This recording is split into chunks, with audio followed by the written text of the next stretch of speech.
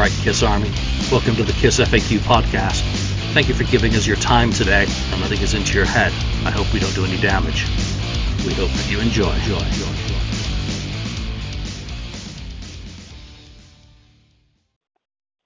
And what is this for?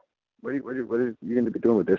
So I'm going to be doing a 30th anniversary online feature about the Crazy Nights album on one of my websites, kissmonster.com, around the week of the anniversary. Each day an interview with someone associated with the album or tour is going to go up, plus some other features that I've written about the tour and about the album. And, Awesome. Celebrate, it was supposed to be a bigger album than it was. But it's an important one. It's an important album to me because it was the first Kiss album I ever bought new. So. Oh wow. Okay. That's kind of where my motivation's coming from, to celebrate one that a lot of people kind of dislike these days. But there you go. I think it's all good. Yeah. Well, it seems that a lot of people disliked it then too. It really. It was a bit uncomfortable at times. It was a tough album to get into, and I remember sitting at the bus stop after buying it, putting it in my Walkman, and kind of my jaw opening up and just like hanging open with what is this? So there you go. That was the 14-year-old me responding to it, and it was in less than positive terms compared to all the other albums that I'd experienced. So, all right, want to jump in? Sure, let's do it. What I always like to do at the beginning of an interview is just set the stage, about who is Gary Corbett and how did you just get into music and why the keyboards? Well, it's something that kind of happened at a really early age. I think it primarily happened because my aunt had a piano in her house, and before I was of age to go to school, my mom would spend a lot of afternoons with her, and I would have to get my time occupied, and so I used to sit at the piano and just play the piano, and obviously as a 3 or 4 year old kid, I wasn't really playing the piano. I was probably more banging on the piano, but I was picking out melodies or doing things enough that my parents said, he seems to have something for this, so let's give him some lessons and see where it goes. And so it started there, and I started taking lessons when I was 4. So it's I think I learned how to read music before I learned how to read English. Huh. So it's been my whole life. I don't remember a time when I didn't play. So from that way of really explaining it, it was almost inevitable that you'd end up doing music from that early phase. Yeah, there was never a doubt about it. I mean, I started earning money at it at 10 years old. And, from the time that the Beatles came out, the Rolling Stones, and then ultimately the Dave Clark 5, because they were the first ones of the British invasion that had a keyboard player.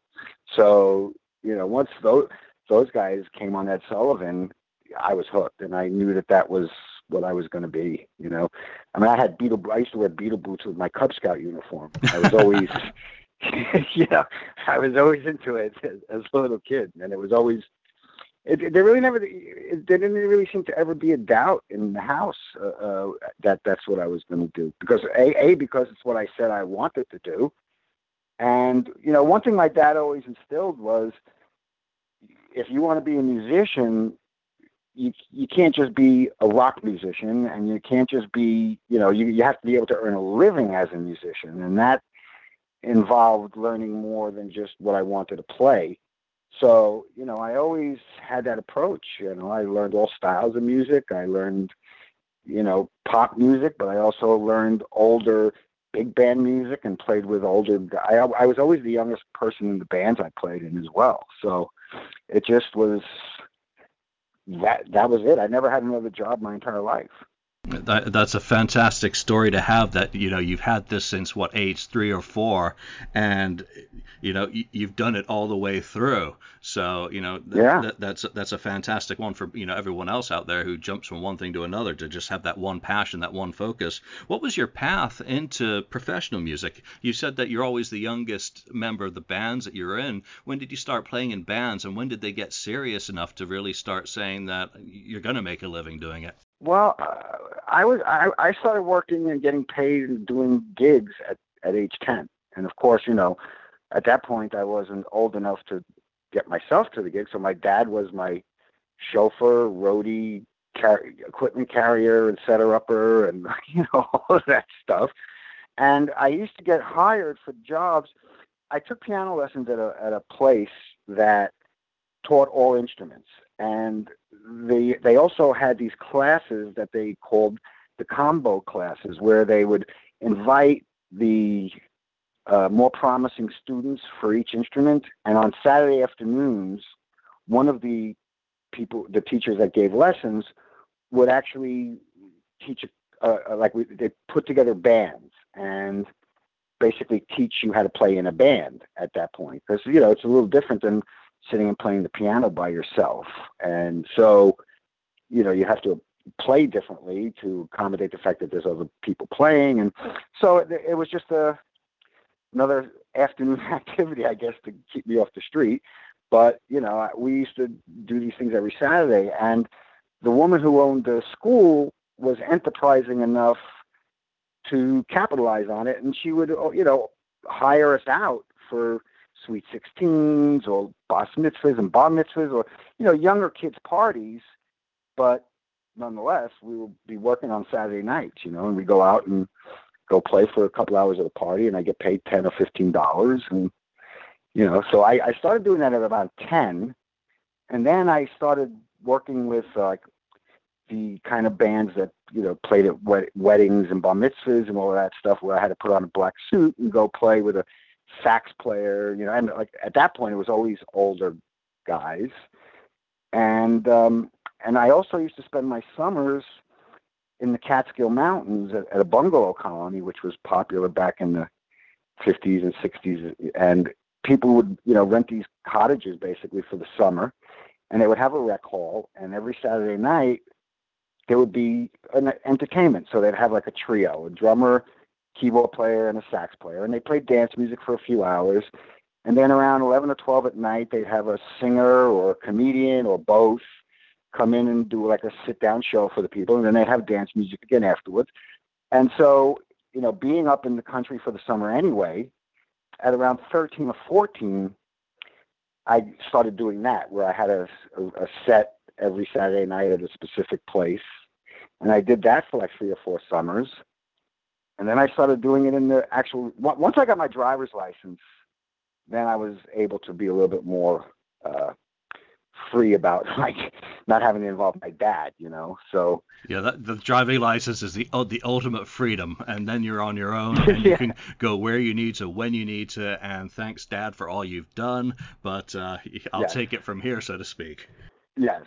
Where were you growing up? Because when you say the Catskills, that bespeaks upstate New York to me. Yes, I was born and raised in Brooklyn. All right, okay. Yeah, so I lived in Brooklyn until '97, my entire life, and so that was the regular thing for people. Like my parents always wanted to get us out of the city for the summers, because that was when all my friends would get in trouble. Too much free time on the streets in Brooklyn, and plus the summers in New York City was so much hotter and more humid and everything than upstate. So it was a nice way to have a vacation for the summer. My mom would be up there for the whole summer. My dad would commute back and forth. He would come up to the country on Friday afternoons, right, and he would leave Tuesday morning, drive straight into work, and then sometimes he'd get up there as early as Thursday night, but always by Friday afternoon his job allowed him to take the Fridays off and Mondays off during the summer so that he could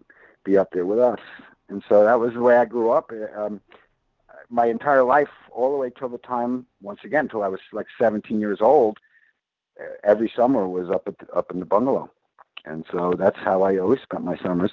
And of course, as a kid, you can't wait until you could stay home with your friends, but my parents would never allow it. But then once I was old enough once I graduated high school, and then that's when I really started getting more into like trying to be in a touring band and stuff like that. The real music biz stuff. So where is your entry point into what we call the real music biz? And that is, for want of a better term, a proper band. The summer of '76 is when I graduated high school, June of '76, and that summer started with me having a gig up in the Catskills at this really cheap. Oh, I guess like very much like the Resort and Dirty Dancing. It wasn't one of the higher level ones. It was kind of schlocky, and it wasn't a really good gig. It was a trio with me, a drummer, and believe it or not, the instrument that played the melody was a trombonist. And so the summer started that way. And 2 weeks into the summer, I had had enough and quit. And then I got a call like 3 days later to come back to the city. There was an act, a woman named Cherry Vanilla, who was she started out as a public relations person for David Bowie's company, Main Man Productions, which at that time in New York City was a pretty cool job. It was Max's Kansas City was happening, and that was the kind of like the glam rock right before punk rock was starting. And she decided she was going to be a singer, and I got a call to be in her band.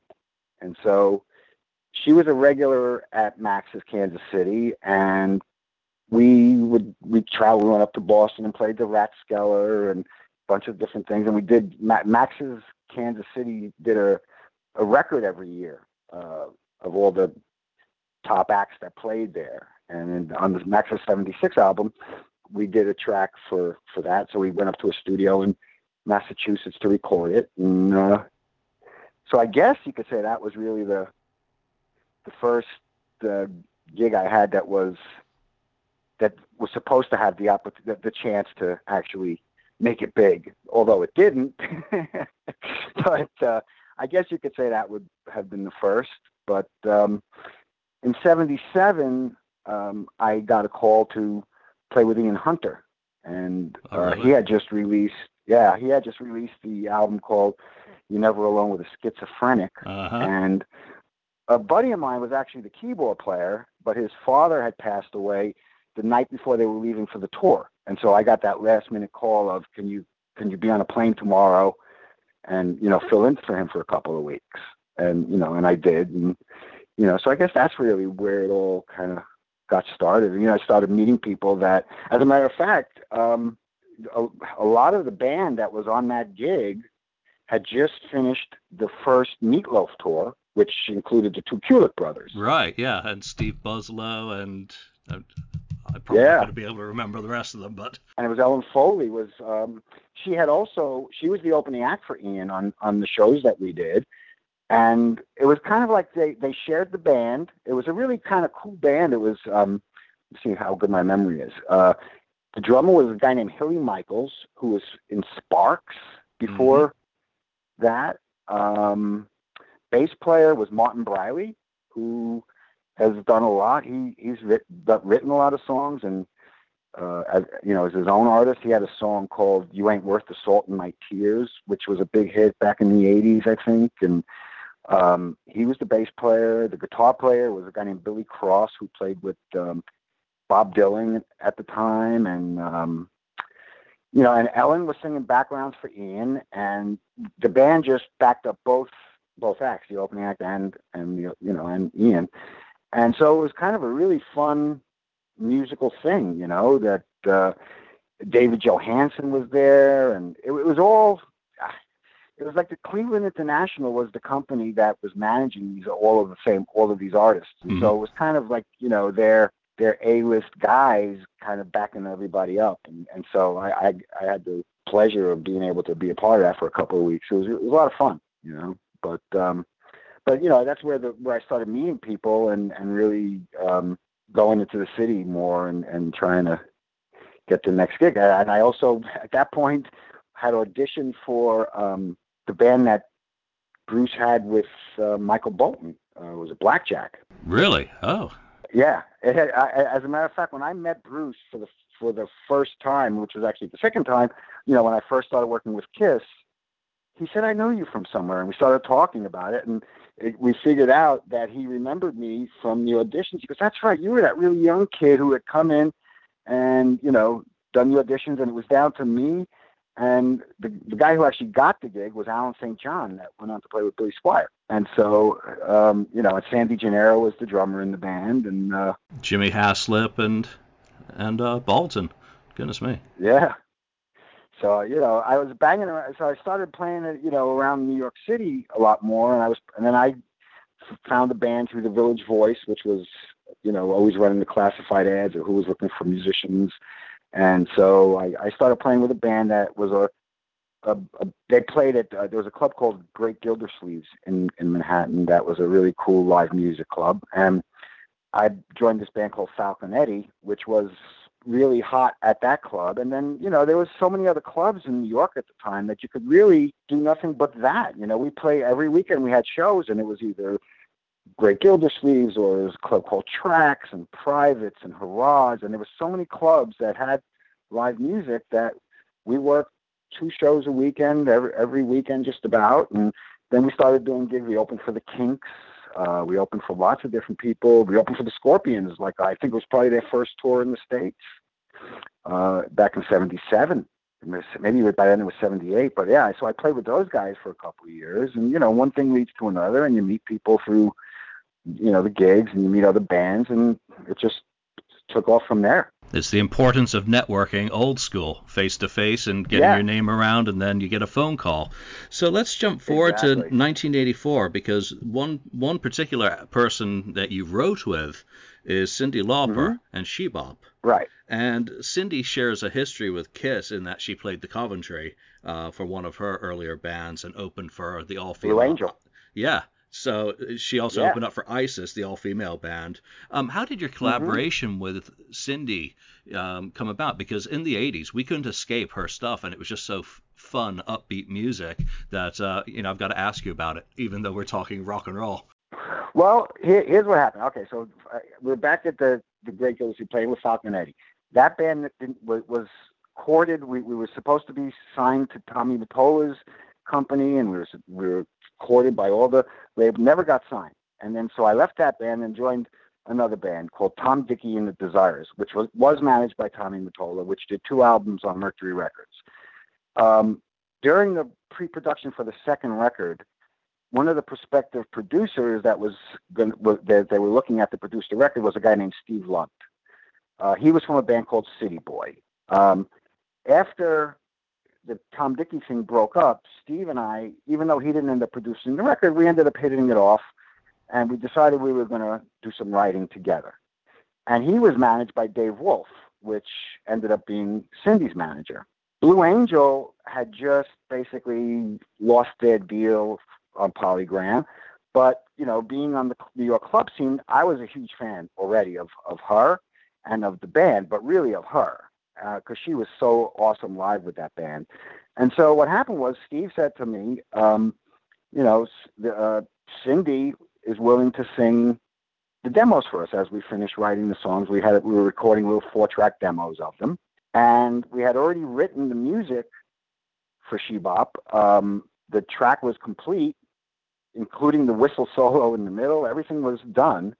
We had the song titled, because we would write these musical pieces and we would give them titles. Steve had a notebook full of titles that he would go to, and we would look at them and just pick an appropriate title for what the music sounded like, just so it would be easy to remember and, reference in the future, instead of saying, remember that idea that sounded like this? That we gave him actual titles, and we picked the title She Bop, and he explained to me, he was British, and he explained to me that was a slang term for masturbation. And so we just laughed about it. And yeah, okay, that's a good title for the music. And we shelved it. And she had come over to sing 1 or 2 of the other songs that we actually had finished. And she had just gotten her solo deal. And There was, and she accidentally heard the music to Shebop and said, "Wow, I really like that. Can I write the lyrics with you and I'll do it on my record?" And we said, "Yeah, okay, sure." Blue Angel sold like 20,000 records, and in my mind, I said, "Wow, that'd be great if she sold 20,000 records of a solo record. It would be great, to have a song on it." And so we just said, "Yeah, take it." Never expected what happened to happen, but yeah, it was just that type of thing, the networking, social thing that used to be such an amazing part of the business back then, which these days it doesn't exist. But that was how everything got done back then, because there really was no other way. And what a great part of your career to be something, a part of something so special as that album is. It's still around today and important and fun. Yeah, yeah, and I still get checks, a couple of times a year, and it's unbelievable what it turned into. That's the important part of it. Yes, absolutely. But it's funny because at the time, every time a band that I was in would fall apart, and I would be looking for the next band to work with to try to get a record deal, whatever. I always did the wedding band stuff on weekends because, like I told you, my dad instilled that in me that you can't call yourself a professional musician if you can't earn a living being a musician, and you're not going to just sit around all week and wait for your rock band to do something. You're gonna work. If you're gonna be a musician and you're not gonna go to school for something else, this is how you're gonna do it. And so that was just part of what I did. And there's that gap between the time the album for Cindy was finished. I was still going and doing these gigs on weekends and putting on my tuxedo and going and playing cover stuff and top 40 stuff. And when the album came out and the song took off, I was still playing in the wedding band because the money hadn't started coming in yet. It takes 9 months to a year before you start seeing royalties after the song is a hit. And so during that time period, I still had to put on my tuxedo and go play weddings. And, people would come up to the bandstand and say, "You guys know Shebop?"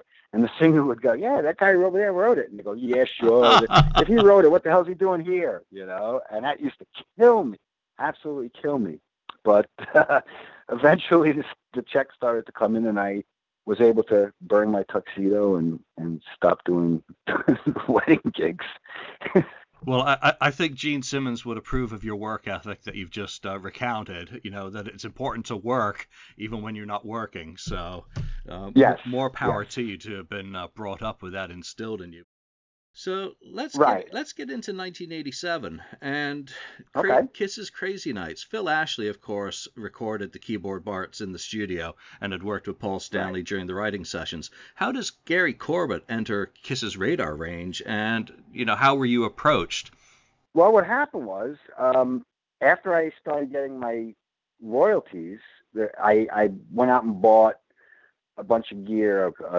I bought my first computer, which was an Apple IIe computer, and because that was just starting to be used to make music, and I was always into the toys, and Shebop was a result of us like experimenting with drum machines and doing things. So I took the money, the first check I got, and bought my own 4-track and my own drum machine and stuff, and I started doing a lot of work in studios around Manhattan as a programmer for people, because at that point it was a new thing, and so when something like that is new, everybody wants to do it, and so that became the way in the '80s that records were done. There were no more drummers; it was all drum machines and stuff, and it took a while before there was a lot of people actually who knew how to do it. So I worked a lot because of it. And so I was involved in a bunch of these projects, and we used to work at Electric Lady all the time. And happened to walk out to the coffee machine, and there's a guy standing there, and we started talking, and it was Phil. And I had expressed an interest. I told him how I was getting a little tired of the programming thing, because when you're programming like that, you're not playing with a band, and you're not bouncing ideas off other musicians and being creative that way. And it's fun and it's great to be the source of all the parts until you have a cease in your creative flow, and then there's nobody else to pick up the slack. And so it was getting a little bit old to me to not have a band to play with, because I grew up playing with other musicians my whole life, and that's really what I love doing. And so I told them that I was at a point where I was ready to hit the road and take a break from the studio. And that's been something I've always had to do. If you look at the names on my resume, even style-wise, it goes from one style to another, because I'm always needing change like that. And so I told him that, and we exchanged numbers and went back into our studios that we were both working in.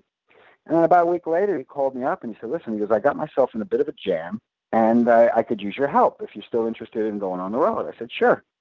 He said, I got myself kind of double booked on 2 different tours, and I would love for you to cover one of them for me.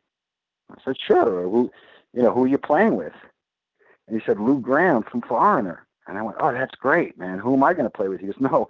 He goes, you're playing with Lou Gramm. He goes, I'm going out with Mick Jagger. Mick Jagger had just done his solo album, and Phil had done that, and he was going to go out on tour with Mick Jagger.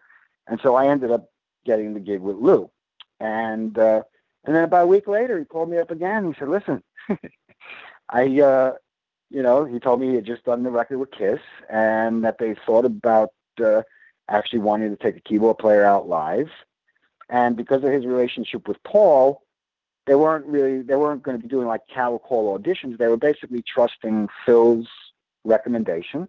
And, all I basically had to do was go to a meeting at the office, which was Paul and Chris Lent. And we sat and talked for a few minutes, and they said, okay, you're hired. And that was it. But yeah, it was Phil Ashley that recommended me. So what did the interview entail? Do you have a passport and you're ready to go, or was there was there anything technical or personality wise that they wanted to vet you for? Yeah, it was more personality wise, because from a musical standpoint, Paul really trusted Phil. Phil was really involved in the demoing process of all the songs, and at that point, everybody else in the band had moved out to L.A. And so for Paul, when it was time to write songs for the next Kiss record, he didn't have the guys in the band to lean on, so he had his friends in New York, and he ended up doing it with Phil. Phil had a room that he kept at Electric Lady Studios where he had his own personal little 12-track setup and, and his computer and all of that stuff. And so they ended up demoing all the songs there. And then when it came time for the record, they recorded, I think, a lot of it there with Ron Nevison, and Phil played keyboards. And, it was just that he was very connected to it. And Paul trusted his musical judgment, especially, I guess, when it came to keyboard players, the fact that Paul really didn't know much about that end of it, and Phil did. And so from the musical point, they really trusted his judgment. It was more about the personality. And I guess just to see that I wasn't some nut job, or that, that I fit into, that I could possibly be a good hang or whatever. I was more about that than anything else. What was your initial impressions of Paul from that first meeting? It's a little overwhelming walking into that office. I had been aware of them for a few years, and they were huge, and I didn't really, although I wasn't really a diehard Kiss fan, it's still, when you meet somebody of that magnitude, it's intimidating. But, I guess it made it easier because it was just him, and it wasn't the whole band. It would have been a lot harder if I walked into the room and it was all 4 of them and management and everybody else. Then it probably would have been a lot more uncomfortable. But Paul, Paul can be a very charming, personable person. So it wasn't uncomfortable at all. And Chris Lent was, he was there, and he was very nice, and it was great. The only uncomfortable moment was when they finally said, okay, you're hired. We started talking about the set list, and they asked me, what they said was they weren't sure what the set list was going to be, so they would really like me to be familiar with everything. I guess that was more of a test than anything else. So when they asked me what albums I needed, because at that point it was still vinyl, and they said, what albums do you need? And I said, all of them. And they kind of looked at me, but, they handed me a few envelopes stuffed with albums. And I was actually leaving with Lou. We were going on tour over in Europe. And so I wasn't even going to be back in the country until like the second week of their rehearsals. So they were actually going to start the rehearsals without me. And I flew straight from the last gig with Lou in Munich, straight past New York, straight out to LA, and then started with them and never even went home between tours. And so my entire time on tour with Lou in Germany, I was listening to, I transferred all the albums to cassettes, and I had my auto reverse Walkman with my headphones and speakers that I traveled with. And, I slept with it on continuous loop so that I could subliminally absorb it. I listened to it with headphones as we traveled from one city to the other. It was basically my background music for the entire European trip, but that's what I needed to do to really learn it all. So had you done musical rehearsals with Lou before this meeting with Kiss? Oh, yeah.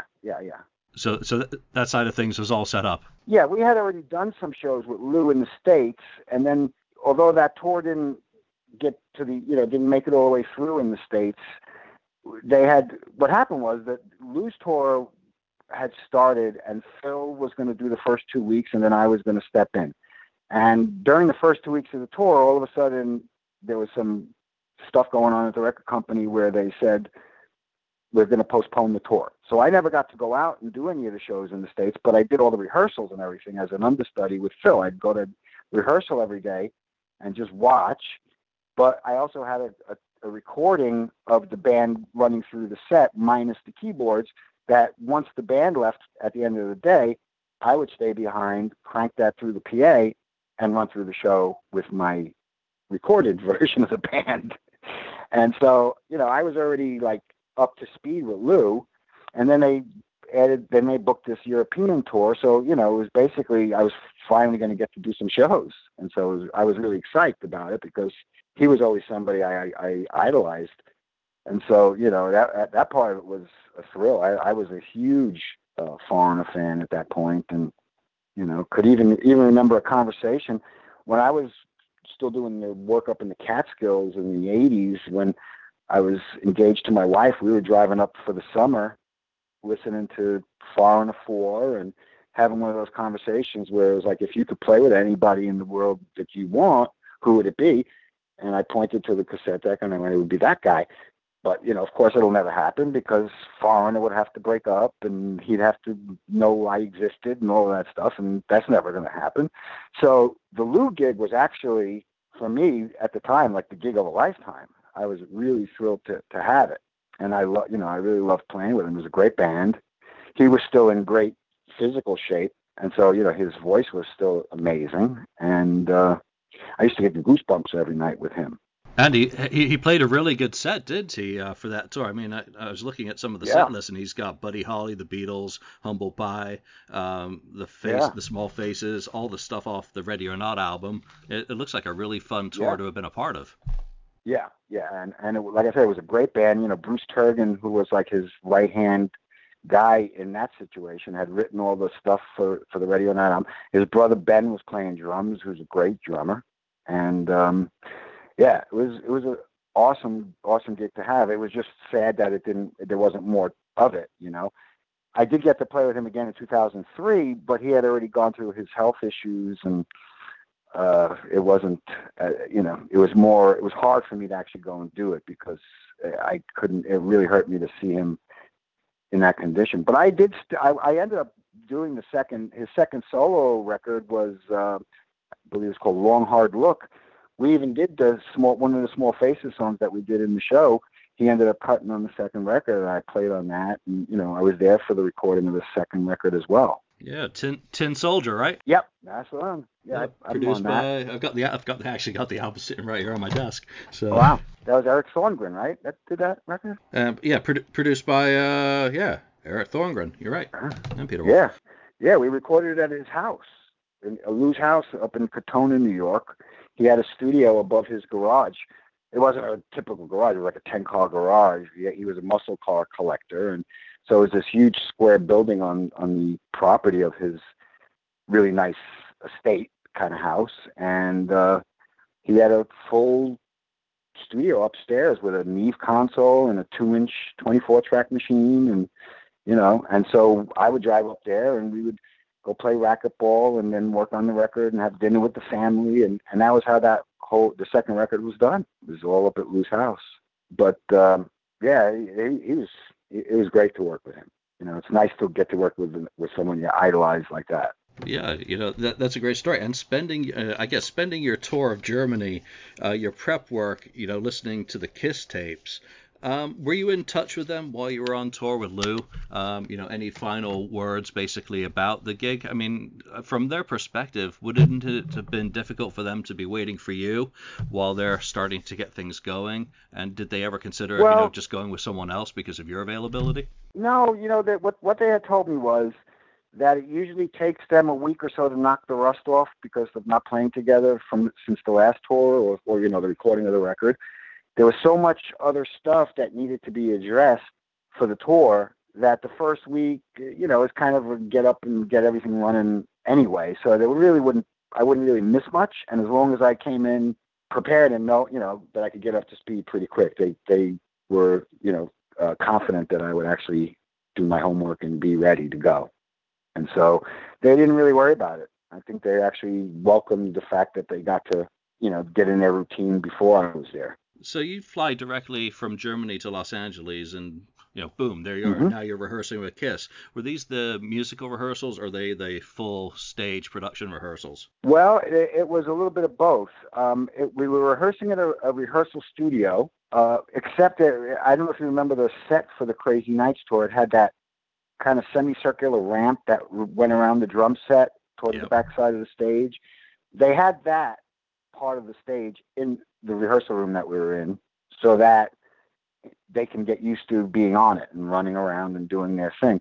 And that was the thing that really was the most impressive thing to me at the first day of rehearsal. So I get off the plane after, flying from Germany, and I get taken straight to, before I even got to check into a hotel, they took me straight to a TV studio where the band was taping an episode of Top of the Pops, because the record had just come out. Crazy Nights was just released, and there was a single and a video and everything. So they, Top of the Pops, which is that British TV show, they tried to do an American version of it that didn't last long, but because in the 80s when MTV was so successful, every network tried to do something with their own video shows. And so they were doing Top of the Pops. So I got taken straight to the TV studio, and that's when I first met Gene and Eric and Bruce.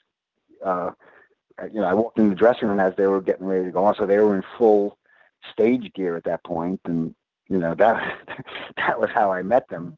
So it was a fun night. And then the first rehearsal was the next day, and so I got to the rehearsal room, and everybody was off in their own little corners. Eric was over in one end dealing with drum stuff with his drum tech, and Paul was dealing with whatever he was dealing with, and Gene was off dealing with on the phone doing his business stuff and everything. And it was very quiet and a very business-like environment.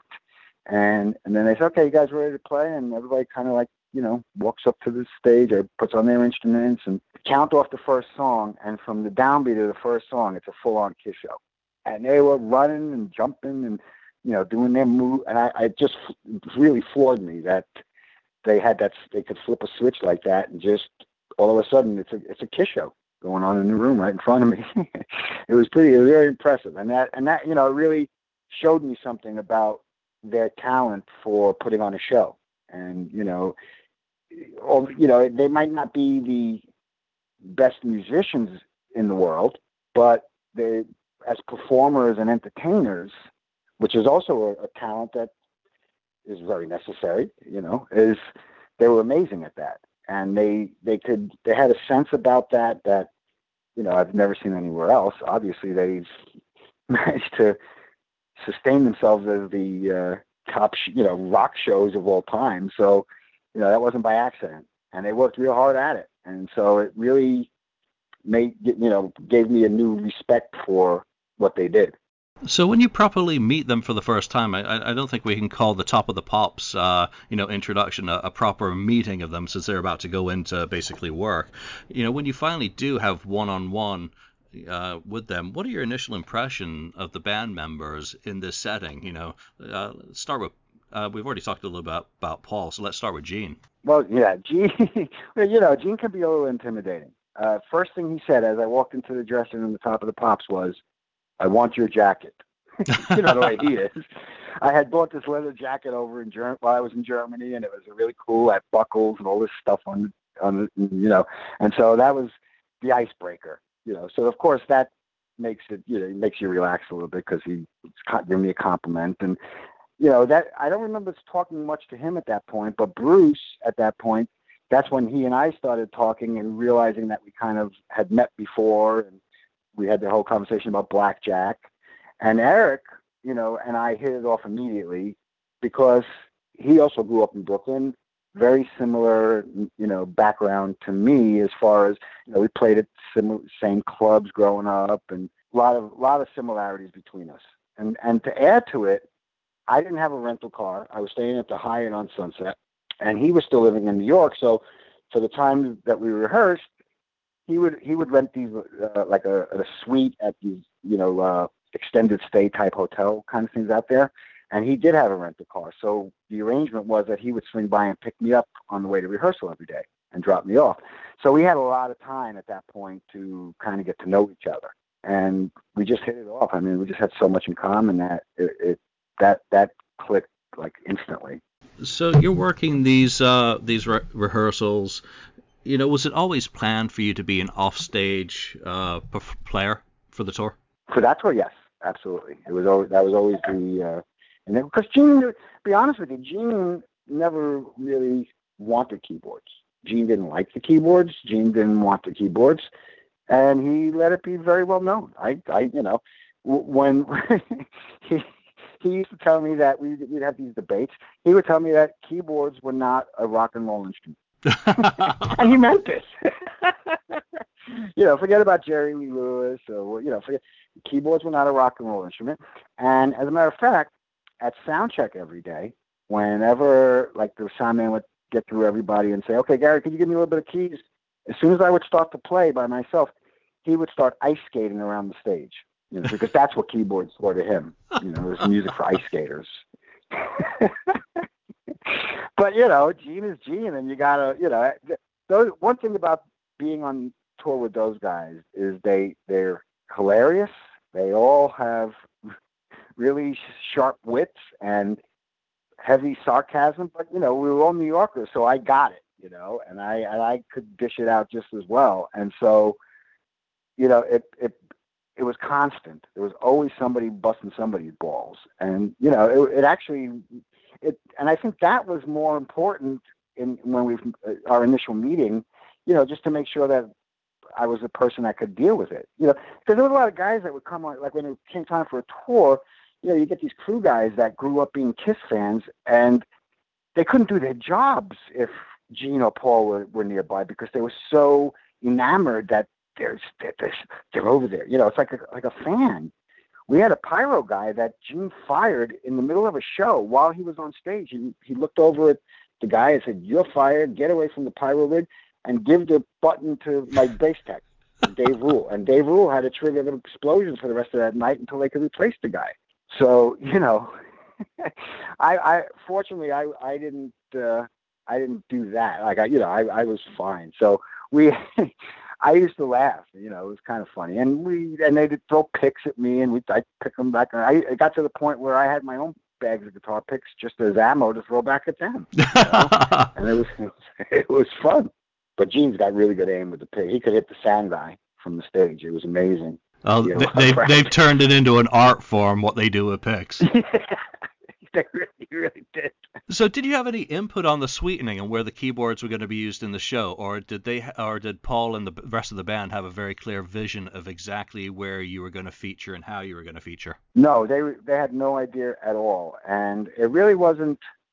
I don't think they really gave it much thought at that point. I think all that was important to them was the stuff that was on the Crazy Nights album that I covered, the keyboard parts that were actually keyboard parts on that record. Anything else was just, for me, I had the choice. I could either play those 6 songs and, then have nothing else to do, or I could figure out something to do. And I played on every song of the show.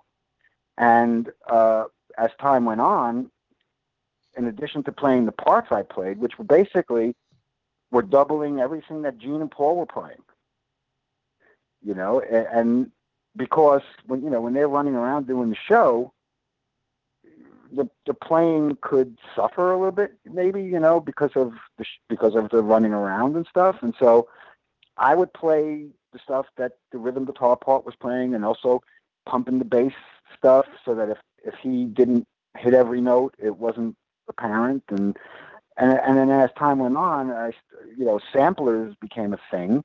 And then I also started doing background vocal samples in probably half of the songs in the set, and some sound effects. There were nights when the fire marshal would show up in the afternoon to watch a pyro run through, and say, well, you can't use the explosions, but you could use the colorful stuff. And Gene would have that spot in his bass solo where he fired the rockets from his guitar up at the PA cabinet, and the cabinet would explode, and there would be a loud explosion that would go with it from the pyro guy. But in these buildings where they couldn't use the concussion stuff, I would have these samples of explosions that became part of my job to trigger, when they were supposed to be going off, And so, he would do his bass solo and go over to the side of the stage and point his bass up, hit the button, the rocket would fly up, and then I'd hit the key that triggered the explosion. Or the siren in Firehouse was another thing that I did, or the talking in the middle of God of Thunder was something that came from the keyboards. And it grew as time went on what I did, but I always played every song from day one. So you're really thickening the sound for the band, aren't you? You're helping them mask everything. You're just making it richer, fuller. What's the core equipment that Gary Corbett's using in October, November 1987? What was your equipment that you took out on tour? Well, at that point, on that record, they used the Roland JX10 keyboard. It was in the Jupiter line, which was a very popular analog synth, very typical 80s sound. And it was the sound like the keyboard sound like in Reason to Live. And Bruce, for the show, because that song, the keyboards were so predominant, and I guess they felt if the keyboards were there and nobody on stage was playing them, it would be apparent that there was somebody else. So for the first half of the song, they actually had a keyboard up on stage that Bruce played. It was also a Roland JX10, and he would start the song, and we both played together, but then like halfway through, he'd swing the guitar around and walk away from the keyboard, and of course the keyboards continued. But because of that, they bought the two JX10s. So they had the one that I used and the one that he used. But for the rest of my rig, I had a Korg EX8000, which was it was basically Korg's version of that type of synth, and I would MIDI them together, and which means that I would play the Roland JX, but also hear the sound of the Korg layered with everything I played on so it basically doubled it to be even thicker. And so what ended up becoming my signature sound, if you will, was a combination of those two synths. And I might on one song I might dial in a little bit more of a gritty sound on one, so it wasn't as smooth, and so it wasn't that typical sound, and it blended better with the guitars. And and that's what I was going for, especially on the songs that didn't have keyboards, were sounds that were guitar-ish and just basically filled the sonic spectrum, and just kind of you couldn't distinguish from the guitars. That was one of the things I noticed this morning. I was listening to the Schweinfurt Germany DVD, and right into Deuce, you can hear you doubling the guitar chords, throughout the song, and it just sounds lush. It sounds thick. It sounds, perfect for an outdoor, particularly environment, to really thicken that up, where they may have lost the definition with all the open air. Right, and and the sound. Basically, I became like an expensive effects unit, and it was the kind of thing where you only noticed it when it stopped. It wouldn't stick out so much as just fill everything in, but it was more apparent if I stopped playing that something just fell out, but you couldn't put your finger on what it was, maybe, that kind of stuff. And that was and that was always how I approached it, which was different than probably most keyboard players, because most keyboard players are very technically oriented and schooled, and then when it comes time to playing with a band, they always want to stand out and show what they learned, and I never cared about being noticed. I just wanted to make the band sound better and, do what I was hired to do. Did you work with Eric at all on, his drum solo involved a lot of synth at that Yes. time? Did you Yes. work with him and collaborate and help him? All the time. Yeah, he wasn't a very technical guy. He did have, when I got there, he had already had the Simmons pads that were all around the top of his drum kit, and he had a synth module in a rack that those pads were connected to, and each one of those pads would be a different note. So if the song was in the key of E, at the last note of the song, when the last note's ringing out and everybody's bashing out, he would also embellish it by hitting that pad and adding a low E to fill it out even more. So he was already doing that when I got there. But then he, when I started doing the sampler stuff with the vocals and sound effects and everything, it became, he got interested in it and bought a sampler, and we would do that for his drum solos. Like I remember going and sampling all these different Metallica guitar riffs that he would trigger from, he would hit the drum pad and it would start a guitar riff that would loop around once it played through, and then he would play the drums to it. But we would always sample the guitar, like if it was a song that started with just the guitar on the Metallica record, we would sample the 4 bars or the 2 bars of the riff of just the guitar, not ever a full band thing. And we had all these different little snippets across each one of those pads.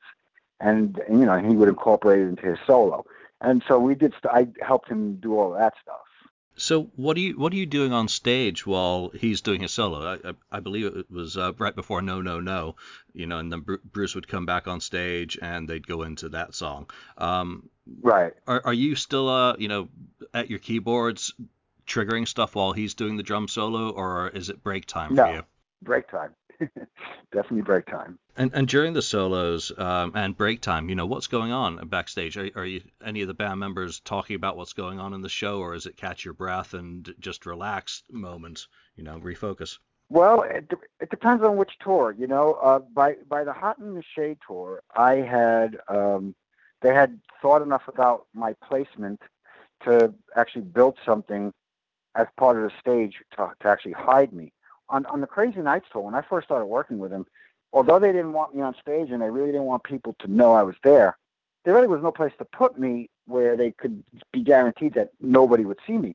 And so typically I would be on the floor behind the stage left PA stack, which meant that, people on the sides could see me and knew I was there, but I wasn't visible to the main audience. But once, on the Hot in the Shade tour, they actually built something we used to refer to as the condo, which was off on Gene's side of the stage, and it housed my keyboard rig and also Gene's bass rig, and his bass tech would be in there. And there was a little ramp that came down from the right side of the stage. It was only like a 3-foot ramp that came into the condo from the stage. So, I had the view right across the stage from the side of the stage, but there was curtain,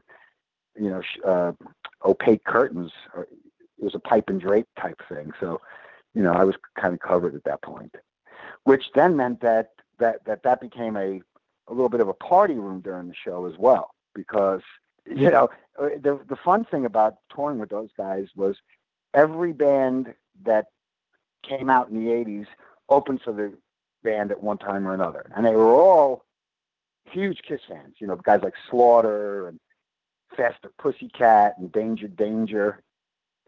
And they would be with us for, months at a time. And so, you become friends with them.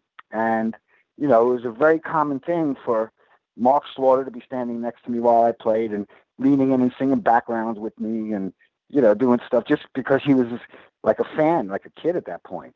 So my condo became kind of a meeting spot. So it actually was good once I had that little hiding spot because it allowed us to do a lot more fun things. Mark Salata, he's an awesome guy. Yeah. Let's get back to November of '87 Okay. here. 6 songs from Crazy Nights debut at the first show in Jacksonville, Mississippi. Mm-hmm. When Your Walls Come Down, Bang Bang You, Hell or High Water, No No No, Reason to Live, and Crazy Crazy Nights. Were those the only Mm-hmm. songs from the album that you rehearsed, or did that change during the rehearsals, and any other songs get dropped off?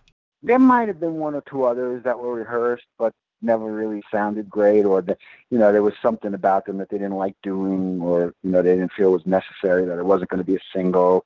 Like I said, I don't think that album was more of a Paul album than a Gene album, and I don't really, Gene was so busy at that time pursuing his acting, and he had the record company, and I don't think his attention in the off season was really the band, and so when it came time to write the new record, that kind of fell more on Paul's shoulders. And that being the case, he couldn't really complain when he didn't like stuff so much, because then you should have submitted your own song. He did have a couple. I think No No No was one of his. There was a couple that were Gene songs, but the what do you call it? The main vibe of that record was definitely a Paul record. Oh, absolutely, and none of them will deny it. It was Ron Nevison was Paul's choice, and all of that. Were there any of those Crazy Night songs that you could choose as a favorite that you really enjoyed performing every night, and that immediately struck you as your sort of song? No, because to be honest with you, even though I'm a keyboard player, I like the heavier stuff, and that's probably why I was able to do what I did for them. Because although I'm a keyboard player, I understand Gene's feelings about keyboards. Although I might not agree with them, I know what he's feeling, and so I was very careful in my approach to never step outside of that. But I understood that, and I did appreciate the heavier stuff more. And for me, songs like Rock and Roll All Night and stuff like that were the songs that I was really familiar with from Kiss before I ever worked with them. So those were the songs that I kind of look forward to. Well, that answers the next question as well, which was, of the classic stuff, what was kind of in your wheelhouse, because, Love Gun, Cold Gin, Strutter was fun. Yeah, Strutter comes in at the end of the tour. Black Diamond. Yeah. Heaven's on Fire was fun, and I used to sing a lot of backgrounds too. So, that was fun for me to be a part of the background vocals. So, it wasn't so much that I never really cared, because I always knew that if the keyboard stuck out too much, or they were not ever supposed to be a featured instrument in that band. So there was no point in trying or really caring about that aspect of to show off my keyboard abilities, because it wasn't really about that. And, and I was fine with it. That didn't bother me. It's a little hard to not be on stage when you're part of such a big show. And, and then again, there are times like, in the Monsters of Rock tour, when people are throwing piss bottles from the audience at Donington, where I was kind of happy to be behind the PA. There are certainly times when it has its benefits. So in the American tour early on, I mean, the audiences were pretty low. That's just well documented, mid 60% and lower in some cases. Shows in Lake Charles, Louisiana, are canceled on the tour. What was the mood of the band as they set out on this tour and started seeing these results? Yeah, it was dark. It wasn't, the sarcasm kind of turned to that stuff. Like, for instance, we'd be in the dressing room and Paul would say something like, "We should order a pizza for the audience," or something like that, or, and they'd make a joke about it, but, at the same time, they were also figuring out ways to, like, hang curtains to block the empty seats, and because they didn't want a half-empty arena. That's a really ugly thing to see from the stage. And so, I guess for the sake of making it still look like a full room, they would add curtains to the room to close it down a little bit, and and plus at that point, then the expense of the tour became an issue, and I actually was let go for a time because of they decided that the tour wasn't doing well enough that they could afford me anymore, of all things. And so they actually sent me home. What did you do? What did you do in the interim? Well, there wasn't. I didn't get any warning about it, to be honest. It was kind of we had a break at Christmas time. I was home in New York and doing my Christmas shopping, and I was in Greenwich Village, so I actually stopped by Electric Lady Studios to say hello to all the people there, and I was doing my thing, Christmas the next day, great, and then we were supposed to be leaving again the day after Christmas. And so I get to Electric Lady, and that was before cell phones or emails or anything like that. So when I got to the studio, I called my house. Oh no, I got to the studio, and a call came in to the studio for me, and it was Paul. And I picked up the phone, and I was in the lounge with a couple of my friends, and I answered the phone. I said, "Hey, Paul, how's it going?" "I'm really sorry, man." I said, "What do you mean you're sorry?" "Oh, you didn't speak to Gene yet?" "No, I didn't speak to Gene yet." "Oh, well, we really can't afford to, and it went from there. And so basically I was now out of work. And so it was so last minute that there wasn't even time to get my gear off the truck, and my gear went back out on the road without me.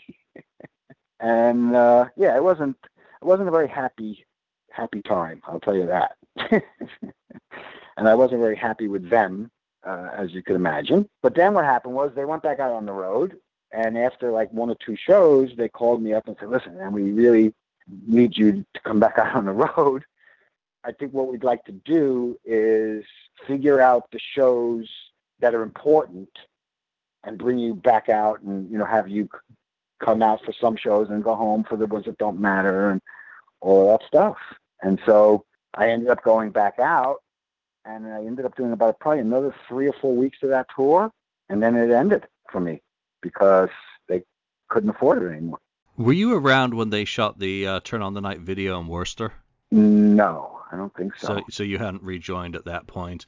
What about, during when you are out on the road with them, was there any fun shenanigans on the road in the States? Not so much that tour. At that point, although I went back out, I was not really as jovial and happy to be around them as I was because of circumstances. And as a matter of fact, there was even a point when I did go back out where they decided that as part of the thing to save money, I no longer traveled with them, but was going to ride the crew bus Okay. as a crew member.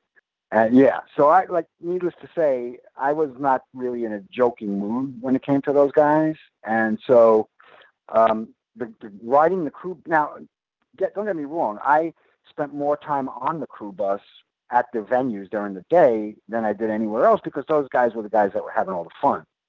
And, I can hang out on the crew bus and smoke cigarettes and not worry about that. It would just be myself more with those guys. And a lot of them were friends of mine from New York City that I knew from other things. So, I spent a lot of time with the crew. But the difference between being hired under the arrangements that I traveled and was treated as a band member to all of a sudden now my day would start, instead of being in a room at the Four Seasons, my day would start on a crew bus at a venue with everybody else inside working and putting the show up, and I would just sit there until the band showed up to sound check with nothing to do, And so I think I did that one night, and I think they could see that was not going to work, and so I ended up going back and traveling with the band again. But I only ended up staying for like another couple of weeks before things completely fell apart. And so it really wasn't a lot of fun at that point. Yeah, so that was my last. So Nassau Coliseum was my last show, and I left there that night without saying goodnight to anybody or anything. I just basically left, took my gear, and went home because I was still living in New York. So my wife came to the show. And at the end of the show, we loaded up the gear that was mine. Like I said, I told you the Roland keyboard that I was using belonged to them. So that stayed behind, but I took all my stuff and went home. And I didn't hear from them again until the Monsters of Rock tour was a possibility. And then they called me up and asked me if I wanted to do it. And at first I said no because of, because of everything that had happened. And we basically came to an agreement that if that I would go back, but that I would travel as a band member like we originally agreed. And if the band was on the road, then I was going to be on the road, and I wasn't going to be flying back, doing the back and forth thing. And everybody agreed. And then from there, for the next 5 years, everything was always great. So, I guess with like a lot of things, you have to get that. You got to stand up a little for yourself and show people that you don't want to be stepped on, and you get a little bit more respect, and then you can get back to being who you are with each other, So in that interim between, leaving the tour, after that would have been in January, it means you didn't go to Japan with them. No, I didn't. So what we fast forward to, I guess, June. They're doing rehearsals at SIR in New York, getting ready to do a couple of gigs in July. Did you do the Right. North Swansea, New Hampshire show with them and the club gigs? Yeah, the July 4th thing? Yeah, July 4th at Cheshire Yes. Fairgrounds. So you were back by then, and you'd done the rehearsals with them at the end of June, and the set list had changed. Strutter and Deuce come back in. It's starting to skew back towards the classics. And a lot of the Crazy Nights stuff is now out of the set. All you're left with is, I think, Crazy Nights and Bang Bang You and No No No. Even Reason to Live's gone. What was the mood of the band at this point, and their reaction to you? You've stood up for yourself, and you've agreed to do the Monsters of Rock stuff and all the August warm-ups. Did it strengthen your relationship in the sense that you had confronted them about not being happy about arrangements and being moving forward from there? Absolutely. We I never had another problem with Gene. And I never had there was never any of that stuff of, I don't even know how to put it, but after that, like I said, all the way to the time I stopped working with them, I never had another issue like that with them. And it was awesome. So how were those club gigs then, from your perspective? The Ritz in New York and the Marquee in London, a couple of days later. What were those like to play in with a band like Kiss? Oh, great. It was fun. That's a large part. See, so what happens now, because of the trip to Europe, I went out and bought at the time, I go back a step further. For that July 4th gig, my keyboard tech, Tony Bird, had bought one of those handheld 8mm video cameras, which were brand new at the time. And so at that 4th of July gig, I ended up borrowing his camera, and we walked around the venue filming, and basically we made a really funny video backstage and all of this stuff. So when it came time to go to Europe, I said, you know what, I got to get my own video camera for this trip. And so the day before we left, I went and bought my own 8mm video camera. And so I have all of the stuff. I have the Marquee Club on camera. I have all the Donington stuff, and I used to. It was a new toy, so I would take it everywhere with me, including on stage or on the side of the stage, and I would hold it with one hand while I played, or set it down on the rack next to my keyboard and leave it on while I played, and walk around and film Eric during his drum solo, and I have all that stuff. The Marquee Club, it was mayhem, and I have all the backstage stuff, and from the stage, filming the audience, and they're like sardines in that place. And it was so cool because that's such a classic, famous club, that to be there and have it be so packed and such an event was really cool. And then, of course, a couple amazing. of days later, you're playing in front of 100,000 people at the Monsters of Rock Festival at Donington. Right. What was that like for you? I guess, would that have been the biggest audience you'd ever been in front of at that time? Yes. Yeah, it was. It was huge. It was unbelievable. What was that? You mentioned the throwing of the bottles of, piss and everything, which is a very British thing. As I don't know if you've ever seen Dee Snider talk about them throwing crap up on stage while Twisted Sister performed at one. But what was that like? Just give us a quick overview of the Monsters of Rock experience in England. Well, it was huge, and I spent a lot of time at the site because the day before Eric and I had gone down because he had to do something with his drums, and we were just that's who I hung out with all the time when we were on the road because Gene and Paul didn't come out much. Bruce was newly engaged, and she was with him at that time on the road, and so, he and I were, Eric and I would be together all the time, and so I have all my footage of that trip where me in back of behind the camera with Eric as the focus, and we have go to Hyde Park, or the second day we went down to the site of Donington, and then the next day is the show, and I have all the backstage stuff because Paul was dating Samantha Fox at the time, and I just filmed everything, and it was unbelievable. But the day of the show, it had rained the day before, and the site was really like a mud fest. And earlier in the day, 2 people got trampled to death during Guns N' Roses set, and so it was a little bit of weird stuff going on. But once we went on stage, it was basically forgotten about, but it was quite a large mass of people that they didn't really do anything from a safety standpoint. There were no barricades. It was one large mass of people where, in today's day and age, they would never allow a crowd that size to be one large crowd. They would have to separate it with, multiple fences or whatever to keep it from being such a large, because when they start surging, when the band comes on stage, I remember like motioning to security people and pointing at people in front to pull them out, that, they had to be pulled over the barricade because they're getting crushed by the people behind them. And there's nothing anybody could do about it. And like I said, during Guns N' Roses set, 2 people unfortunately slipped in the mud and got trampled to death during the show, and it was like pandemonium. I mean, it was, from the standpoint of being a musician on stage in front of an audience like that, it was incredible. Not like it was the biggest audience I ever played in front of, probably still is. And you ended up on the news as well on this. It wasn't just the 2 heavy metal fans. Yes. Didn't you and Eric get up to something? Yes, Eric and I went. Like I said, we went down the day before.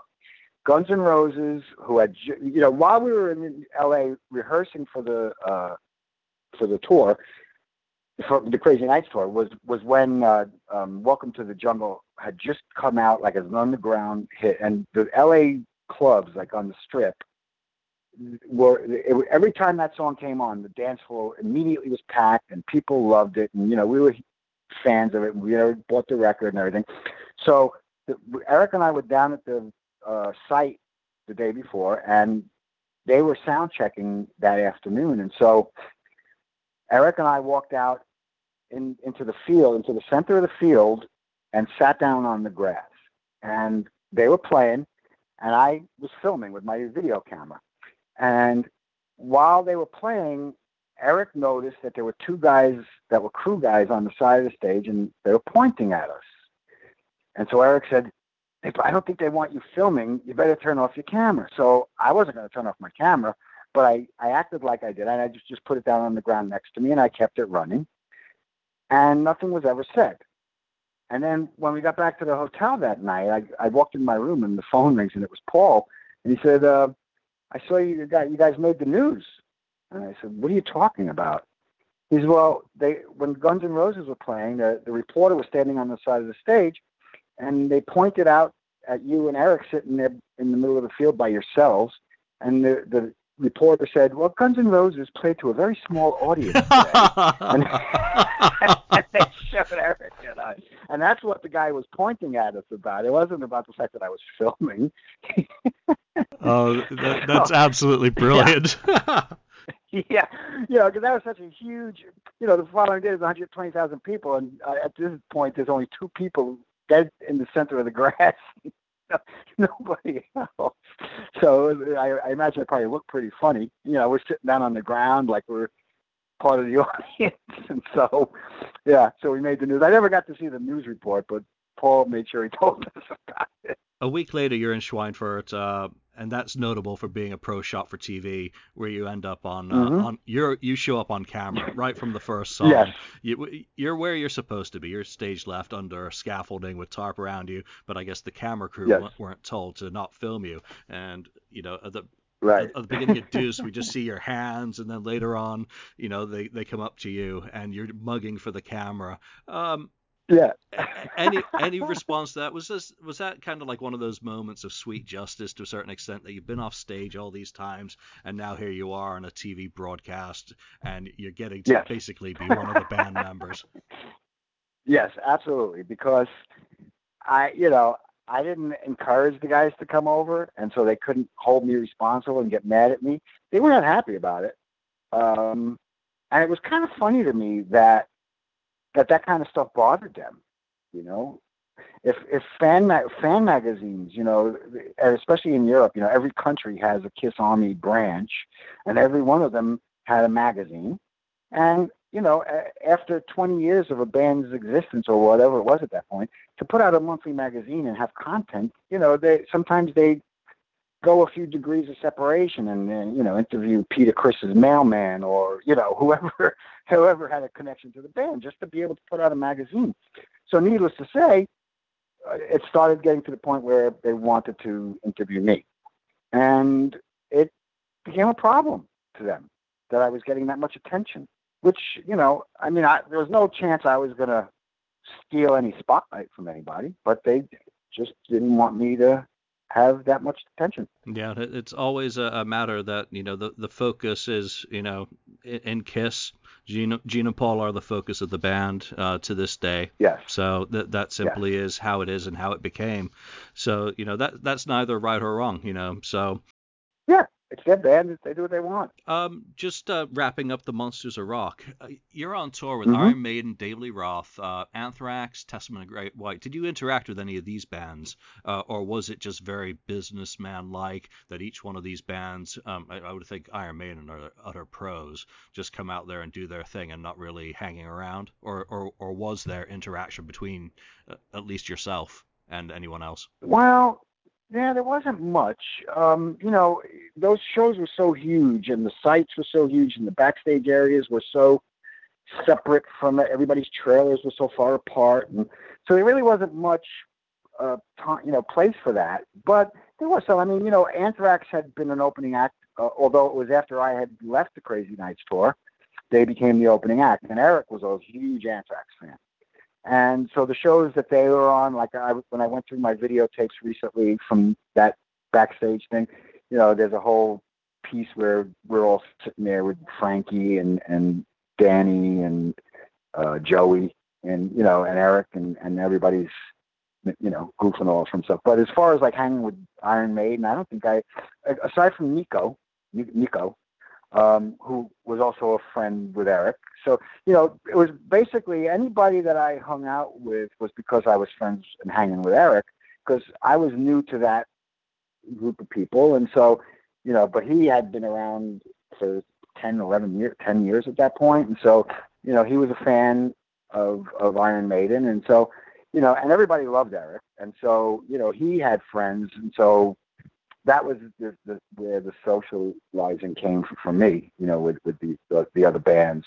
But I can't remember really talking much to like David Lee Roth guys. Maybe Brett Tuggle and I talked a little bit, and Greg Bissonette was a really nice guy. And at that point, it was still Steve Vai. So later on, when he had Joe Holmes, we had become good friends. We did a tour together when I was with Cinderella.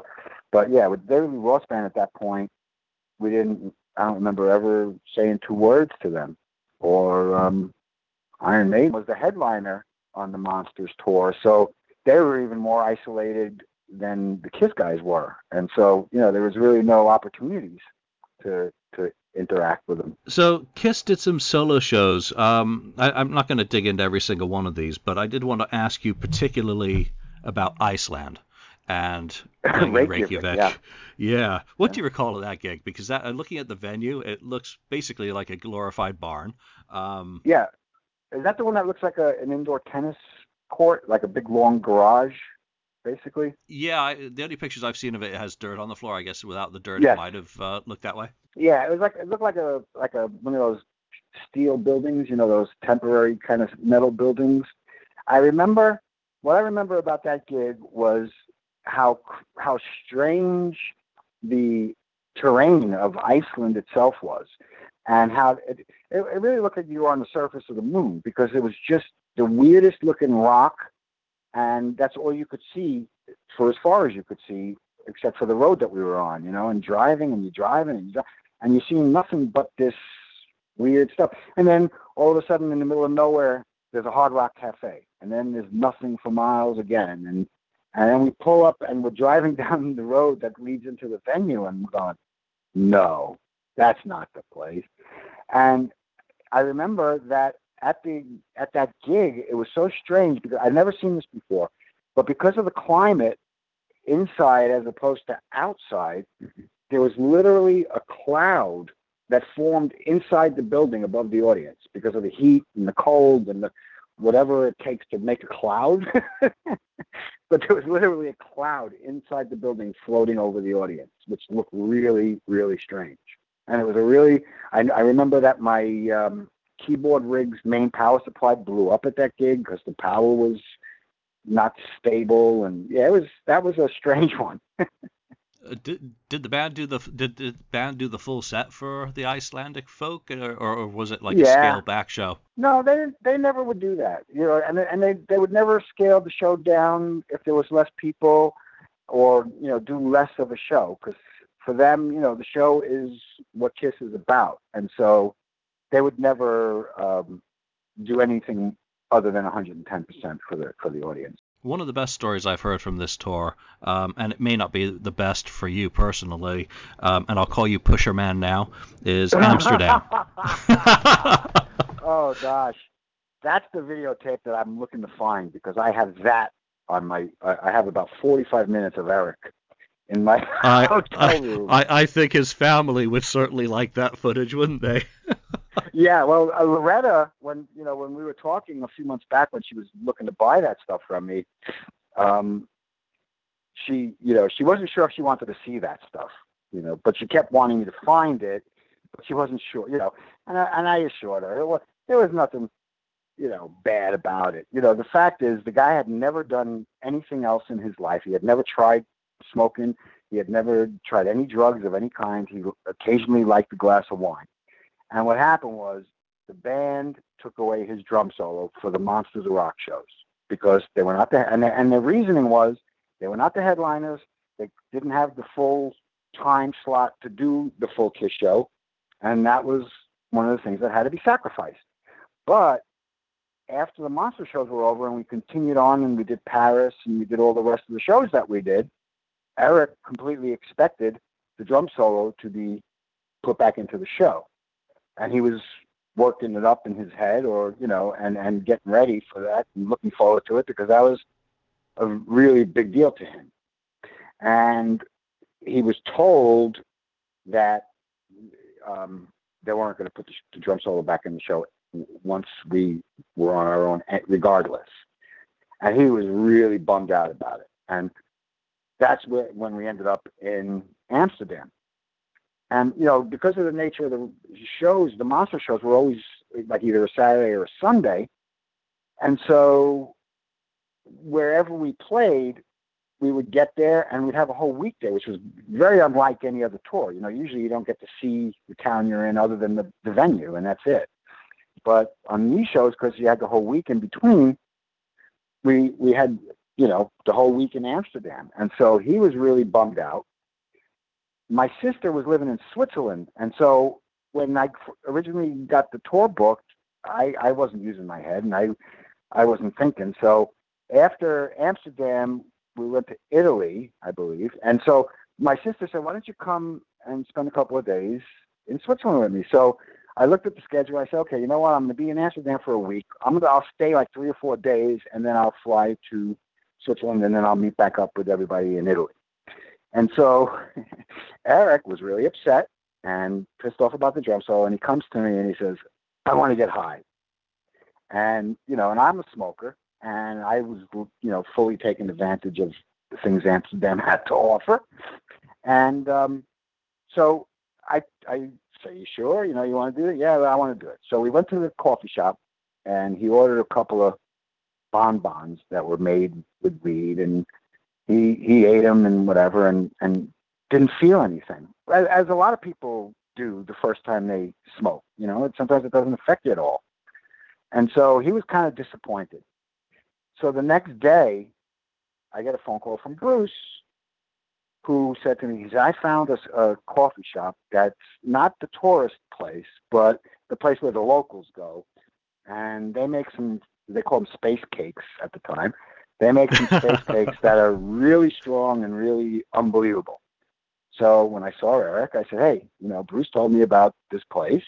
And if you still want to try it, you know, if we go there, you should feel something. Yeah, so he agreed, and we went to the coffee shop, and he ate a bunch, and we smoked some. I rolled this big spliff with hash in it, and you know, and he was pulling it out of my hand, taking hits, and eating brownies and all kinds of crap. And then we left, and we started walking around the canals, and there was this little outdoor cafe, and we ran into the rest of the band, and it was starting to hit him. And so he's like he started getting very paranoid and very, like, you know, agitated, because he was very insecure anyway, especially around Gene and Paul, and he was mad at them, and he didn't want to be around them. And so he said to me, I got to get out of here. Let's go back to the hotel. So we go back to my hotel, and we get back to my room, and he started to freak out a little bit. He couldn't breathe. He was going to die because he forgot how to breathe. And, you know, so I called up Bruce, and I called up Night Bob, who was our sound guy. And I said, guys, we got to come over and give me a hand here. You know? And it looks like one of those bad 70s don't do drugs movies, because, you know, I got the music cranking on my CD player, and the pile of weed on the table, and, you know, and I'm turning the camera sideways and doing all these strange zoom ins and all this weird stuff. And then I would pan over to the chair where Eric was, like, sitting frozen, and he'd have this strange look on his face, and he would say these weird things. It's just a hilarious bunch of footage. I got to find it. But, you know, and that went on for hours. I was like, dude, you know, maybe if you just close your eyes for a little while and lay down on the bed, we'll all stay here with you. No, man, I know if I go to sleep, I'm never going to wake up. And I said, well, listen, why don't maybe if you eat something, you know, food will maybe bring it down a little bit. So we ordered room service, and he took one bite of the food and threw the fork down. I'm going to choke. I know if I eat, I'm going to choke. I mean, it was unbelievable. It was really, I mean, aside from the fact that he was actually going through something traumatic to him, it was kind of funny, you know. And that went on for the rest of the day. And my flight to see my sister was the next morning. And so at the end of the day, he left, and he went back to his room. And I got up the next morning and left to go to Switzerland, and never heard another word about it. And then I fly back to meet the band that weekend, and I get to Italy, and we get to the hotel, and I go down to eat something by myself, and I'm sitting in the restaurant by myself. And then Paul comes in the restaurant by himself, and he's sitting at the table a few tables away. And that's where I started hearing, hey, it's the Pusher Man, goddamn, and he's singing the song, and yeah. And I go, what are you talking about? Oh, Eric confessed. Confessed. And of course, he threw me under the bus as the instigator. Like, I didn't do anything wrong. He wanted to do it, and it was legal in where we were. So what's the problem, you know? But yeah, it was. Paul wasn't mad. It was just, you know, another opportunity to bust Eric's balls, basically. And, you know, and because of the way Eric handled it, it became a thing. But, you know, they weren't really mad. They just kind of thought it was funny. But that's where that came from. So never miss an opportunity to put some heat on someone, right? So right. Well, that was the Kiss way. So after Italy, you're in Paris, and right. from the schedule, it's there's a couple of days of rehearsals there for some odd Yes. reason before the Zenith show.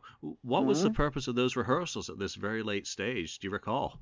Well, I didn't realize it was that far into the non-monster shows. I kind of thought it was the beginning of that leg of the tour, and that they were rehearsing to go over the stuff that we were going to add to the set that wasn't part of the monster set. But maybe I'm remembering it wrong. How close to the end was Paris? Pretty close. I mean, this is September the 11th, so it's right before the first show with the Kings of the Sun. So it is probably exactly what you've just suggested, to adjust for the stuff that was going to Yeah, lengthen the set out. yeah, that's the way I remembered it. And didn't we do 2 nights there at the Yeah. Zenith? No, one night at the Zenith, 2 days rehearsals there, and that Oh, was okay, it that's for what it was. for Okay. Paris. Yeah, So that was fun. once you're on a regular tour, did kind of the vibe change? You're off the Monsters tour, now you're just into what is a regular European tour. A lot of shows in Scandinavia on this Yeah, leg, and a massive, I guess, tour of England, and yeah. Scotland. So anything stand out there? We'll talk about the final show at the end here, but any just overall um, thoughts on this section of the tour where you're just touring with Kings of the Sun? Well, I tell you, in Newcastle, which was during that leg, Paul was still dating Samantha Fox, and I used to travel with my golf clubs because I like to play golf, and I was going to play golf because here we are going to, like, close to the birthplace of the game, and so I was really looking forward to going and playing. And Paul decided he wanted to come along and play, and so Paul, Samantha's assistant, and our security guy, who's named Graham at the time, all went to the local golf course, and of course, we were all turned away because Samantha and Paul were not dressed in appropriate golf clothes. So Paul ended up having to he went into the shop and bought appropriate golf clothes for them. And they gave us a golf pro to give us a lesson before they let us out of the course, which of course I videotaped. And we ended up playing around the golf, and that was hilarious because, like I said, none of them had ever played before. And so it was the first time any of them had swung a golf club, and I thought, because he couldn't hit the ball, and it was hilarious. I'm trying to get an image of Paul Stanley circa 1988 wearing golf gear and holding a golf club. I mean, that is almost a priceless image to try and conjure. I'll send you a video clip. With Yeah, I Samantha mean, Fox, I mean that just adds to it, right? oh yeah, yeah. That's the thing, because Paul used to love, he would mug for the camera every time the camera came on him. And I have footage of us in Budapest walking in the streets, and he was and he could be hilarious when he was on like that. And at the golf course, although he started out that way, it ended up becoming kind of like, get the camera off me kind of thing, because he didn't want to look bad on the camera. But it was really funny to watch him try to swing and miss the ball, and he didn't have a very nice looking golf swing, I'll say that. And I doubt he ever played again. I'm glad you did this in Newcastle and not in St Hmm. Andrews. That Yeah. that would have been morally wrong to have Paul Stanley on a golf course in Scotland, in the Yeah, birthplace of absolutely. golf. Absolutely. Let's talk about the last show of the tour, and Okay. that's King's Hall, Belfast, Northern Ireland. Yeah. Bruce has made plenty of comments about this show, and I've nicknamed it the Gobs of Thunder show.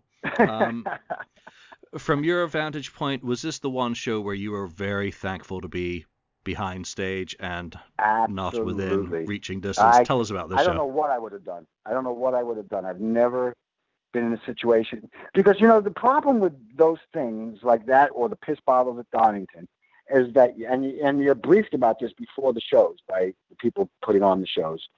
They tell you that the worst thing that you can do is react to it. And if you do anything and act like you're mad about it, it's going to happen 10 times more. So you can't even like try to dodge it or try to avoid it or do anything to duck or anything, because then you're just going to get it worse.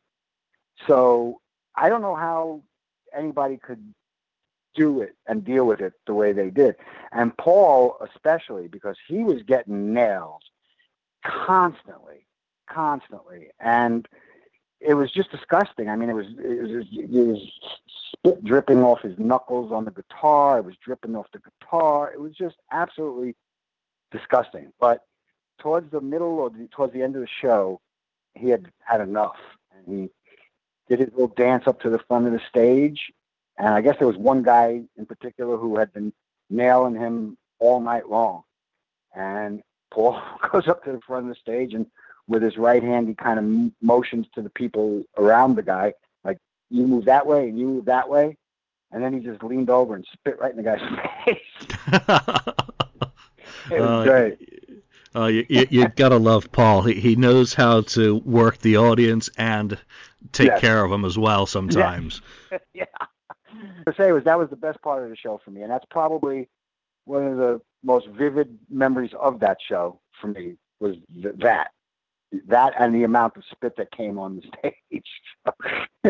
And you managed to put in a full set that night, including a whole lot of love. One thing I notice on these sets is, Oh Susanna obviously comes in now and then, La Bamba, a bit of that, Stairway to Heaven, Whole Lot of Love, the whole of that one. How did that section of the show work? Was it just, you're briefed in that they may or may not and just adapt? Was this set up that they knew what they were going to do? Each night they did these little jam sections? Paul was a huge Zeppelin fan. And, sound checks for that band were always a jam session of Led Zeppelin's greatest hits. That's what we would do every afternoon. So it wasn't the first time we ever played the songs, but, we never played them in front of an audience. So, when a song like that gets pulled out, there's no discussion really necessary, and it wasn't planned. It just happened. I guess, being the last show and everybody, finally like that feeling of, letting go because the tour is over, they just did a couple of spontaneous things, that everybody just jumped on and followed along. But it wasn't anything that was talked about or rehearsed or anything. So you mentioned earlier that for this show you were briefed about not reacting to the audience, or you'd get even more back from them. Just a little quick side note: were you guys briefed about obviously the troubles that were occurring in Northern Ireland about safety? Absolutely.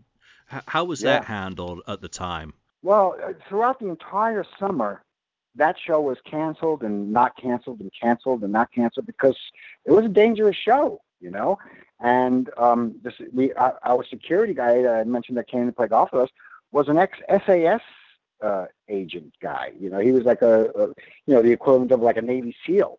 He was a trained killer basically, and we had heavy security because of the show. And we weren't really thrilled with the idea of going. Most bands that put that show on their schedules ended up canceling it before they got there. And so I guess the guys kind of felt bad for the kids of the country there and felt like they're so deprived of any entertainment and probably really need a break. And so, plus it was an opportunity to ensure a sellout crowd.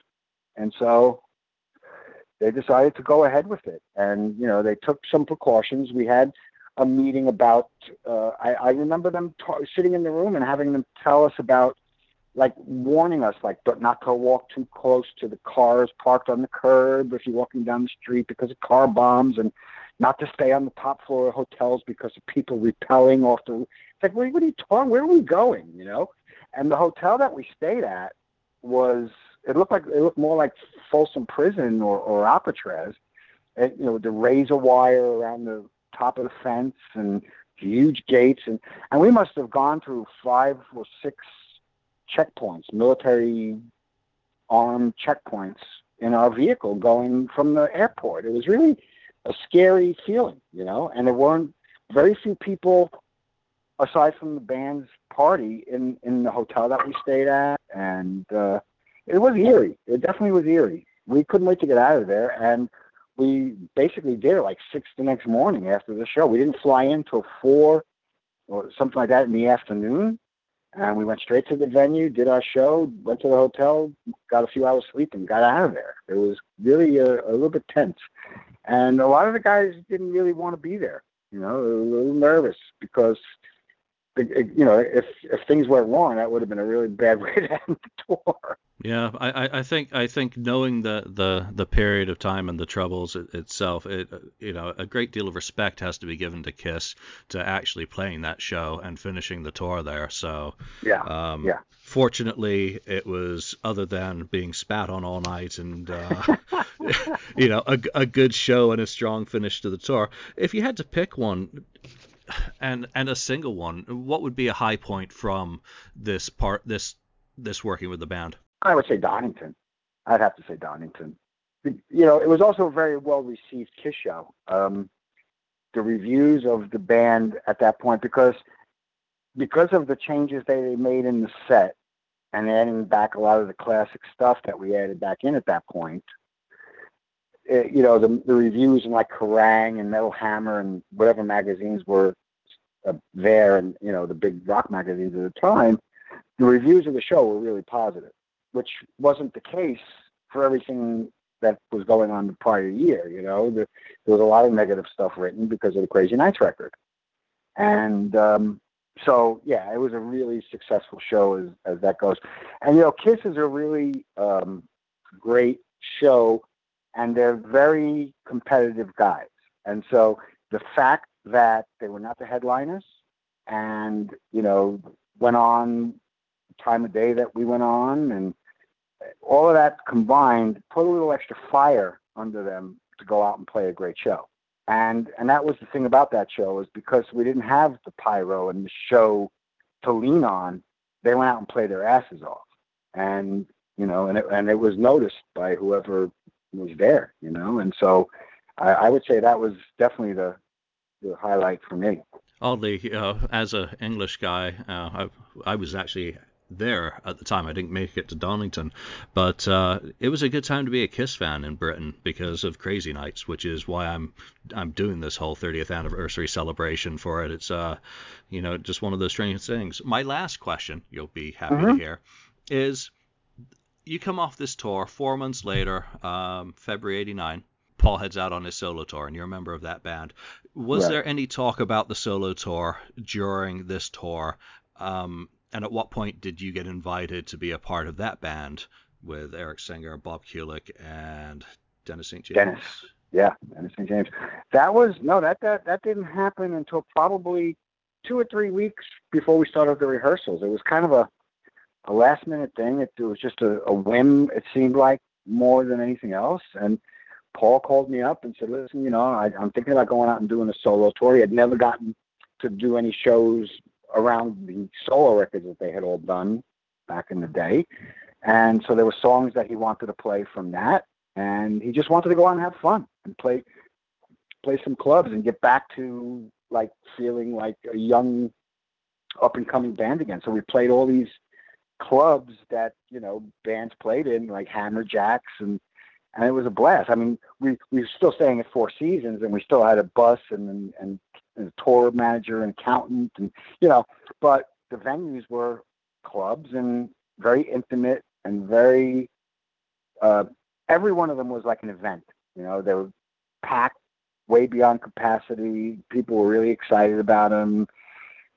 Paul was in a very relaxed state of mind at that point because it wasn't Kiss. He didn't have to compete for the spotlight with Gene. He didn't have to compromise anything that he wanted to do because of Gene, or, not that that's a bad thing, but, it was just an opportunity for him to go out and do his own thing. And he seemed to really enjoy it. And he was more fun on that tour than any other time I spent with him, because he was so relaxed and, just about having fun. And the band was great. It was a really killer band. And, Eric Singer, great drummer. And, Bob is a great guitar player, and, was a perfect guy for that band and was a perfect fit. This was his opportunity to show that. So it was great. Were you given any different brief about the keyboards? It was just a matter of you did it before, come and do the same thing on this tour. Yeah, it was pretty much that. Of course, I was on stage, so it was a different thing there. And the fact that I guess I wasn't hidden meant that what I played didn't have to be as inside of their parts as what I usually did. But on the songs that we played with Kiss, I played them the same as I played them with the band. It was, like I said before, I wanted to do what was best for the music, not to show off my keyboard playing skills in the song. So my parts didn't change. I might have gotten some newer keyboards at the time and maybe changed where the sounds were coming from a little bit, and so maybe it changed a little bit. But as far as the approach, it was still the same thing, with the exception of a couple of songs like what's the ballad that we played? Forever I'm playing or Hide Your Heart? No, there was I think it's from Paul Solo. No, maybe I don't. I don't know. Tonight You Belong to Me. No. I'll even look it up. Let's see, 89. Real slow song. Tears Are Falling. I Still Love You. Yes, I Still Love You. That's the epic song. Yes, yeah. So that I got to play a little bit more, and the keyboard parts in that were a little bit more keyboardish than normal for a Kiss song. So but for the most part, I like a lot of guys that I've played with, like Fred from Cinderella, still refers to me as a keyboard player that should have been a guitar player, because that's the way I approach things. And whenever I play with bands like Kiss or Cinderella or bands like that, I always approach my parts that way, of fitting in as though I'm the rhythm guitar player, as opposed to playing twinkly, sparkly stuff that sits on top like a lot of keyboard players would, And so it wasn't ever an effort for me to go into playing that way. I was very into like John Lord from Deep Purple, and the way he played on the organ was very much that way. It wasn't about like showing how fast you could play or how many notes you could play. It was making the keyboard sound as mean as possible and compete with the guitars in that way. And that's always the way I approached it. That's my lot, Gary. 2 hours. But I very much appreciate the amount of time that you've given me. Okay, sounds good. All right, now I still owe you one story though. Once the tape recorder stopped. All right. Thank you for spending time listening to the Kiss FAQ podcast today. All sales are final. There are no refunds. If you'd like, look us up on Facebook or come over to the Kiss FAQ message board and discuss the topic we've broadcast today. Don't forget to rate us on iTunes, Spreaker, or wherever you've listened to the show. We hope you'll join us again.